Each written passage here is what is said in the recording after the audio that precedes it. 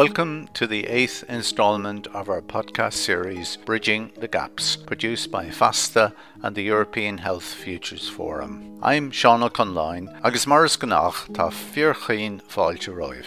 In this episode, Caroline White will be speaking with two active members of the Wellbeing Economy Alliance, who come from very different professional fields.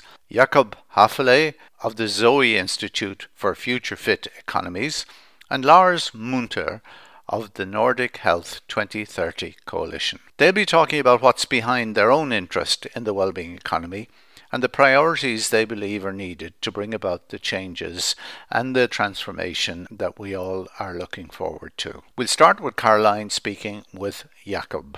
So, Jakob, I'm delighted to have you for our podcast. Thank you so much for agreeing to be interviewed. Could you just say a few words, please, about what led you to be interested in the wellbeing economy? Sure. Thank you, Caroline. So I always like to start this story with primary school, actually, because, back then I was always really, really annoying for all my teachers because every situation that I felt was kind of unjust. I tried to change that. And that's basically what I'm still doing today, I would say, only now I'm working with policymakers. And I also figured that it's actually much more effective to be an economist rather than to just be annoying. And the second, I think, important feat of me is that I'm half Austrian and I naturally love the Alps and the mountains. And I don't know, Caroline, have you seen ski resorts right after the snow melts? There is like so much waste. It's like crazy, literally crazy. And it's like, that really hurts me, seeing that really is painful for me. And I really don't like the way how we treat nature. And I think those two things led me to kind of look for a solution, how we can create a society, that's socially just and at the same time doesn't overshoot our planetary boundaries. And as an economist, I came across the well-being economy quite a while ago and figured it is a really useful approach because it puts means and ends back into the right place. Right now we confuse this a bit. We kind of run an economy in which people work for the economy and we use natural resources to create more economic growth. So the primary aim or end, if you will, is always economic, However, I think what we need is actually an economy for people and the planet. So the other way around. And the well-being economy is just that. It creates kind of a new goal and a new North Star, so to speak, a new kind of point of orientation for us. And we're also working on concrete ways to make that happen. So for instance, with the Wellbeing Economy Guide that I co-authored together with the Wellbeing Economy Alliance, we want to provide practical tools how policymakers can really create this wellbeing economy. And we're also working with several governments on this topic to support the transition to wellbeing economies. You work for an institute called Zoe Institute, and you've been touching on some of the things that you do, working to promote future fit economies. Maybe just to backtrack slightly, could you just say a few words about how our current economy isn't future fit? So I think on the one hand, what we're doing right now is we are definitely overshooting our planetary boundaries. So you can see that with CO2 emissions. I think a lot of people know that. But I think another very important thing is that we're actually creating a lot of biodiversity loss. And I think this is also a very, very important problem that's probably not looked at enough, because if we don't have any bees anymore, it's going to be seriously difficult to pollinate plants. And this is going to create many, many problems for food production. And on the other hand, we are still not capable to meet basic human needs on this planet. So there's still a lot of people starving or that don't have enough access to like schools or basic social or health infrastructure. And I would say it's no wonder that we end up where we are, because you can still earn a lot of money by planting monocultures or by exploiting natural resources, taking fossil fuels from the ground and burning them, or by exploiting child labor to kind of produce your products cheaper to gain more market shares. And, as long as we incentivize this economic behavior, as long as you can earn a lot of money with this type of behavior, it's normal that we end up in this situation because it's incentivized. You earn a lot of money with it. So I would say this situation is going to explode in our face if we don't do something about this soon. So I think it's really not future fit at all. And I think the essential question then is, how do we create an economy where those incentives are different and an economy that works for people and the planet? As you say, we have to make some fundamental changes, and you've done some work and you also produced a paper with We All, the Wellbeing Economy Alliance, about this. Could you explain a little bit of some of the changes that you're recommending? I could talk about this for like an hour or even longer. So I think if you want kind of a longer answer, I think it's a good idea if you had a look at the Wellbeing Policy Design Guide that we wrote, or what's also probably really interesting to look at is our report on resilience, creating resilient economies that you can find on our website, zoe-institute.eu. But anyway, I will give you my personal top three.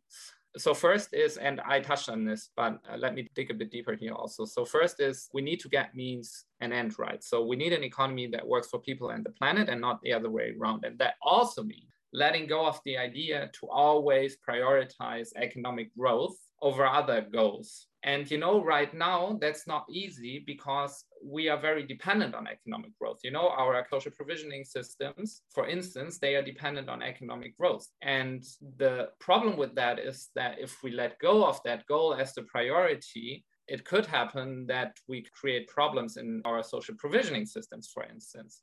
So that means we have to find a way to get independent of that and create economies that thrive, whether or not they grow. And the second thing is that I think what we really urgently need is a more systemic understanding of the situation, is how I would call it. So we need to understand the interlinkages between those different things we are talking about. Because if we let go of always prioritizing economic growth, or always saying, okay, the economy is the most important part of the society, then that means that other goals are becoming more important. And then becomes more complex because we want to achieve social and ecological goals at the same time, while probably still wanting to have a resilient economy. And in that scenario, we have to deal with the interlinkages between those different dimensions differently, because we have to renegotiate, the priorities between them. And we have to find new solutions how to achieve social and ecological goals at the same time. And we try to do that, for instance, in one project where we are test piloting the policy design guide that I've just been talking about. And the approach there is that it's very important that you bring together people from different ministries, because right now they are really working in silos, is how we call it. So you have environmental ministries, they're doing the environmental things. Then you have the economic ministries and they're doing the economic stuff. But what you have to do is you have to put them together and find a solution together. And it's not only them, but what's also important is that you let citizens participate in that process, because they are the ones that are going to be impacted by the policy in the end. So to create policy solutions, it's very important to have a participatory approach where you find a solution together above the silos with different ministries and with citizens involved in the process of co-creating those kind of solutions together. And the third, but not least, thing is, I think we have to change what success means for businesses. Because right now, social and environmental goals play way too little role in that. And as long as it stays that way, the government can only treat the symptoms of that afterwards. As long as businesses don't focus on that, the government has a hard time to steer them in a different direction. So what we have to do is we have to create markets in which businesses thrive that focus on social and ecological goals directly. With businesses, I think sometimes there can be structural impediments or things that make it harder for them to switch goal or to really follow through, even if there are well-meaning people in the business. The famous one is profit maximization to shareholders, one you hear about a lot. It doesn't apply to all businesses, but I guess it applies to some. And then more generally, if there's a financial constraint or need to pay back a debt or something like that, that can pressure particular behavior to go in a particular way as well. So yeah, it seems like there are things that have to be looked at on different levels to try and help them to change. Yeah, exactly. And I think like the solution for that is very much also on government level, so I don't think it's so much about a business deciding that I want to do it differently, because as you just said, sometimes it's very difficult, because if you're constrained by your shareholders, you can't just make that decision, for instance. So in that scenario, what we need is basically policy to create different incentives and a different kind of framework in which those businesses can then act and also follow different goals. Yeah, exactly. And do you see in your work with different policymakers and different silos, as you say, and bringing people together and so on, have you noticed any kind of signs of hope, or that there's some sort of shifts in mentality or in approach at all? Or where would you see the potential for change? Very, very much so. So we work a lot with the European Union and the European Commission. And I think the primary example there would be the European Green Deal. And I'm not sure if people really understand how big of a deal this is, because the old commission, the Jean-Claude Juncker Commission, what they had is economic growth and jobs as their two primary priorities. But with the Green Deal, this changed a lot. So now the environment comes first. And it's not only, what you can find on paper that priorities shifted, but what you can also see is that the environmental ministry got a lot more power now. The environmental ministry has much more power now compared to before the Green Deal, because they are now directly tasked to write policies for the Green Deal, which is the priority of the European Union. And that really makes a difference in policy making, a huge difference, because like now the economics ministry has to talk to the environmental ministry much more, because the environmental ministry, they got tasks that are super important. And that way you really shift the balance of how important different topics are in policy making. So yes, definitely on that level, you can see a lot of movement, but also on kind of the level of the people working for those governments, the staff, you can see that a lot. So for instance, we're working with a group of EU Commission officials for 2 years now. And what they are trying to do is that they're trying to mainstream the donut from Kate Raworth, donut economics, which is basically an economic model bringing together social and ecological goals. And they are trying to mainstream this very model into the policymaking of the European Commission as one of the primary monitoring tools for the Green Deal. And I think that shows us there is really kind of a desire to do this. And this very group, because we talked about silos, they started their work on a workshop of ours where we try to break up silos. So it's basically a lot of people that kind of met for the first time and that were really happy that they could work together now with people from different ministries on an overarching topic that was so difficult to deal with if they would only work within their own ministry. So yes, I think there's a lot of movement. There's also a lot of other governments that contacted us in the past, like national governments, but also we also work with cities. And this really increasingly happens that they also come to us and tell us, okay, we're really looking for support, how to make that happen. Can you show us examples of other governments, how they implemented well-being economy policies? How can we do this? And we are really trying to support them there. And I think on the government level, there's definitely a lot of recognition, and people, I would say, really start to realize that it's urgent and important to transition. You work on the EU level a lot and country level. Do you have an idea about a more global level, how the EU policies interact with other parts of the world at all? Yes, for instance, we wrote a report on the question of becoming independent of GDP growth. And what we did is we looked at what actually happens if we would really be in the scenario where maybe growth in the European Union continues to be really low or maybe even negative, and how that would impact the rest of the world. Because, this is really not straightforward, because right now a lot of countries are basically also dependent on the growth of the European Union, because they build their kind of economies around exports, and their exports then go to the European Union. So if the European Union stops to consume so much or import so much, then this potentially has an impact on those business models as well. So yes, we definitely look at that. And I think it's a very complex question, because like the interdependencies, the international interdependencies are quite high. And I think there are arguments on both sides. So on the one hand, yes, well, then exports go down, and that's probably not good for those economies. But the other bigger question is it actually kind of a development model that countries want to follow in the long run, where they only focus on exports? Or is it also more interesting for other countries to run other development models that are maybe not so dependent on functioning of huge markets like the European Union? Yeah, it's a really interesting question, and there's so much controversy, as you say, about this. It all ties in with the question of how open economies should be and all of that. And it's fascinating, I think, to look at the history of how countries became wealthy and different ways that were used to boost national economies. Like, you probably know the work of Hao Chang. I don't know I used to work in industrial policy also, so you're touching upon a topic that I'm very enthusiastic about. So let me just say a very few words on this. But yes, I totally agree, and I think it's actually a really weird situation that basically all the countries that are rich today, they are prescribing medicine to countries that are low-income countries that they didn't take themselves to get rich, So it's a bit weird. Like, they all didn't really have free markets when they got that rich, and they all protected their industries when they were developing their economies. And this is essentially also really important, because you have to understand that worldwide in low-income countries, you might have some very, very young industries, but they cannot directly compete internationally with an industry that's already existing for 50 or 60 years, that's mature and grown already.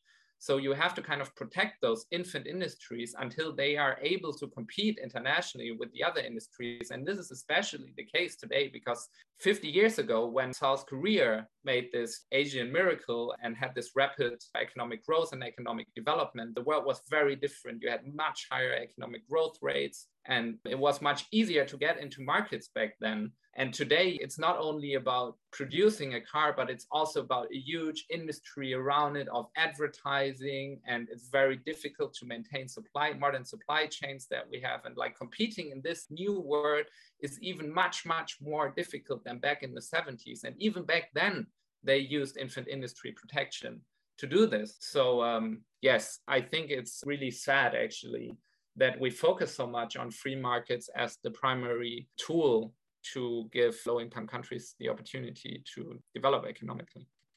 That was Jakob Haffele of the Zoe Institute for Future Fit Economies being interviewed by Caroline White. Caroline went on to interview Lars Munter, who has a background in health literacy and promotion and is involved in the Nordic 2030 Coalition, the We All Danish Hub, and of course in EHFF itself.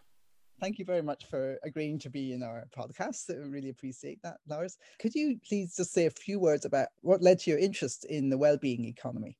Well, I've been working for a long time in self-care, promoting empowering practices of various kinds, reminding people that they play a role in their own health and well-being. And it's been a core element in a lot of that obviously prevention, self-care would have a positive ROI in terms of economy too. We do that to avoid extra costs too. My intention was not necessarily one of cost, but one of well-being, one of quality of life. But it has been over time one discussion that I've had so many times, that arguing for better self-care, arguing for more health literacy, arguing for more empowerment leads invariably to also saying, well, there's actually also an economic upside to this. A small investment in doing this would lead to so and so. So talking about or thinking about what I was suggesting was an element in the economy of well-being. When did I come across the phrase?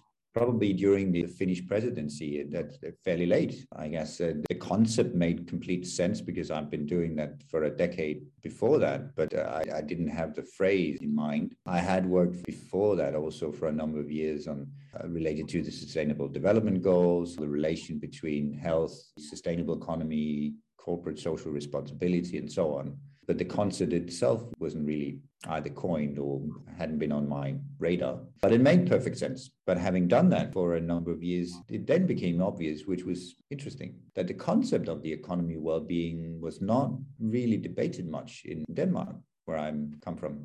And we've discussed in Denmark, as I guess most countries around the world, how do we use our money when it comes to health? How should we invest in healthcare? How should we, and so on and so on. All of those debates. So while originally when talking about self-care, I was talking about things that might be related to better exercise, better hygiene, less drinking, other stuff, traditional public health issues. Over time, well, I have to talk about the economy. I have to talk about investments, investment policies, and so on. And then that has been very interesting too, especially because in the healthcare system, money is something that you just have sometimes, I suppose, or you don't have. How they come about is sort of vague. They simply grow out of budgets, and where those budgets actually come from, who decides about them, and who decides who doesn't have any, that it's vague. And trying to introduce holistic ideas about how to use money, holistic ideas about if you did so and so within the healthcare system, you would have benefits, has been really tricky. And the tricky thing is probably related to that the entire mindset around the economy doesn't use those holistic ideas or fails to establish KPIs that would allow those holistic mechanisms to be utilized. but also working with investments, working with economy.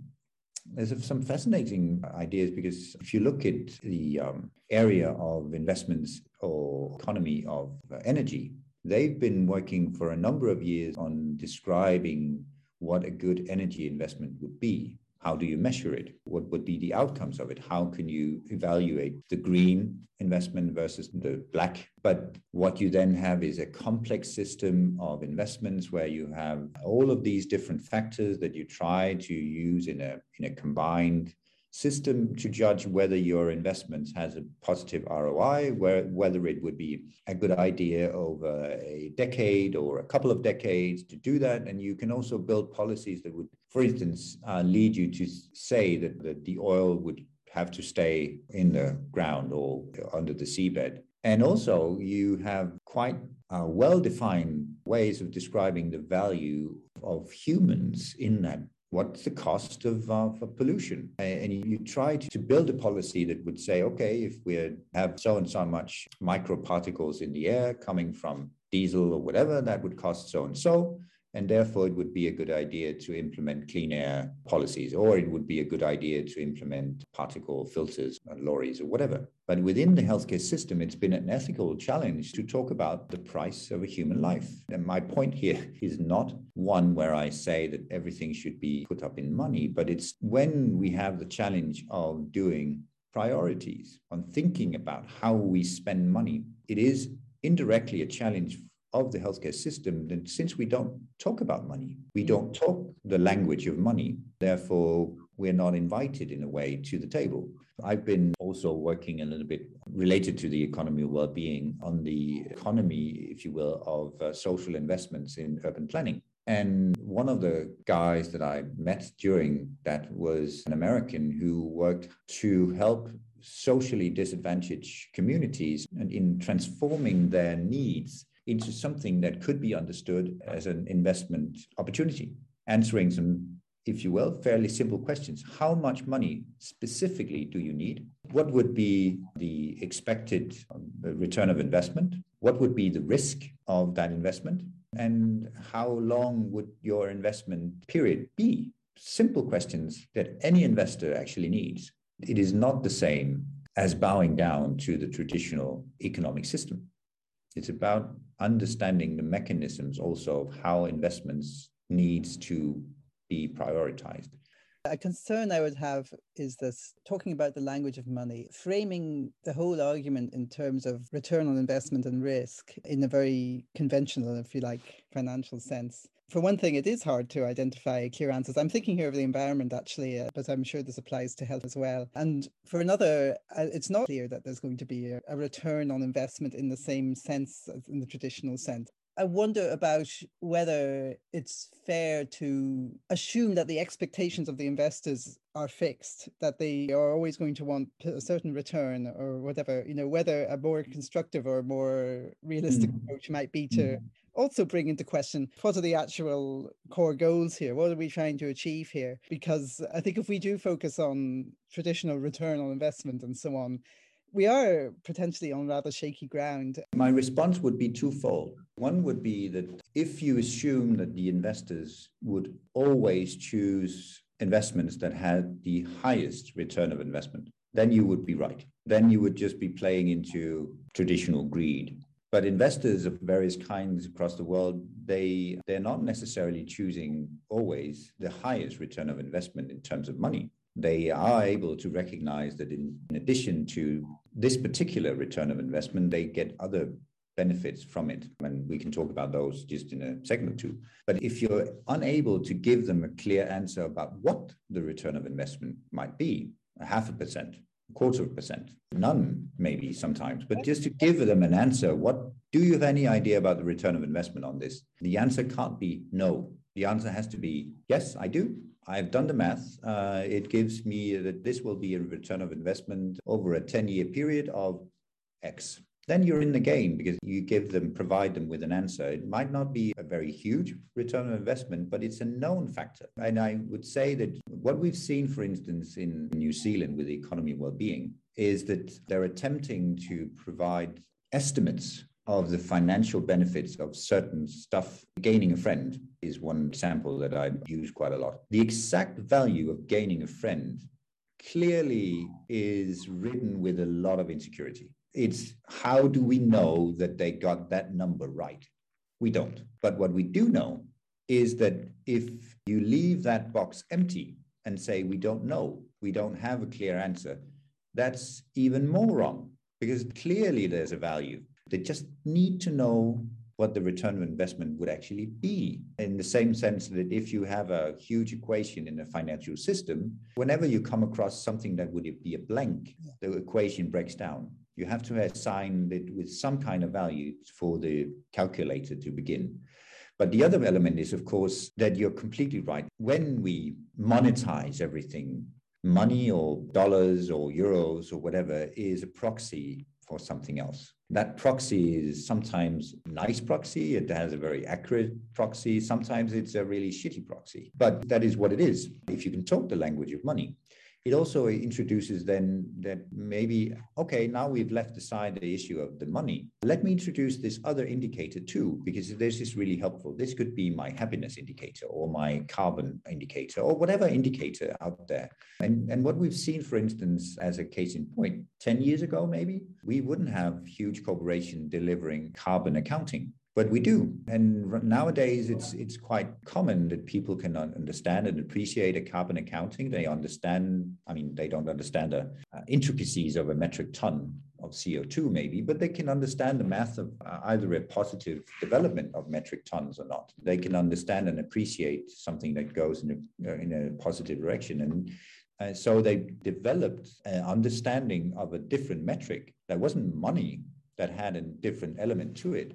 So I would say that over time, having other KPIs that are not money or it doesn't use that proxy is also something that can happen. People can start to recognize a different metric. Maybe in the Nordics especially, we had a lot of fun for a number of years on competing on happiness as an indicator, really a very trusted indicator for how well our country were doing. Hey, we're number one in happiness. We must be cool guys or gals. And then also that shaped also certain policies because they wanted to be the best in happiness. So it wasn't about money, it was about a different metric. And similarly, I would say that right now the OECD are working on, or they've almost finalized, I suppose, the work on the Paris indicators that measures satisfaction. That gives a satisfaction element to the assessment of healthcare systems. So we're not talking about the money, we're talking about a different indicator. But once you have the language of money, you have the opportunity to also then reflect on other indicators. I think the thrust of what you're saying is relates to clear information and making sure everybody's on the same page. We all understand things in the same way. We're communicating clearly. And I think that's definitely true. I think there also needs to be a role for regulation. I don't know what you feel about that, but there's a danger of rebound otherwise. You could do really well in some area, like really improve, talking about the environment again here, but decrease emissions in one sector. But then if there isn't a regulatory structure that requires that they be decreased elsewhere, you can just with more emissions somewhere else. And in fact, that's what's happening in the world at the moment where, I completely agree on the need for regulation. But before you can regulate, you need an assessment, you need a metric system, you need some kind of mechanism that would allow that regulation to be governed. Otherwise, you can hand out the regulation and then be flying blind. I think you can go too far and the other way too. It's a balance to be struck because I think sometimes people can just get completely bogged down in measuring things, and where also what you're measuring, as you've said earlier, is so important in terms of just talking about emissions again. You can be trying to measure every single little tiny emission here and there, which is very hard and takes forever, or you can be measuring where the emissions are coming from and dealing with it at a more upstream level, which is way more efficient. So sometimes I think there's a danger of very well-meaning movements and so on, but they can get very bogged down in trying to map tiny little details and not enough stepping back and what's actually causing all this in the first place and how can we deal with that.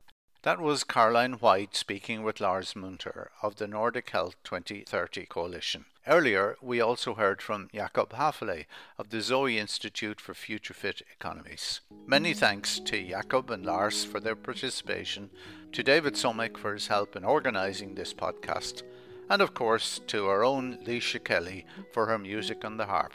We hope you enjoyed the podcast, and please spread the word about our series Bridging the Gaps. Please also keep an eye out for our next instalment at the end of November. Good day, Shiv Galir Slán.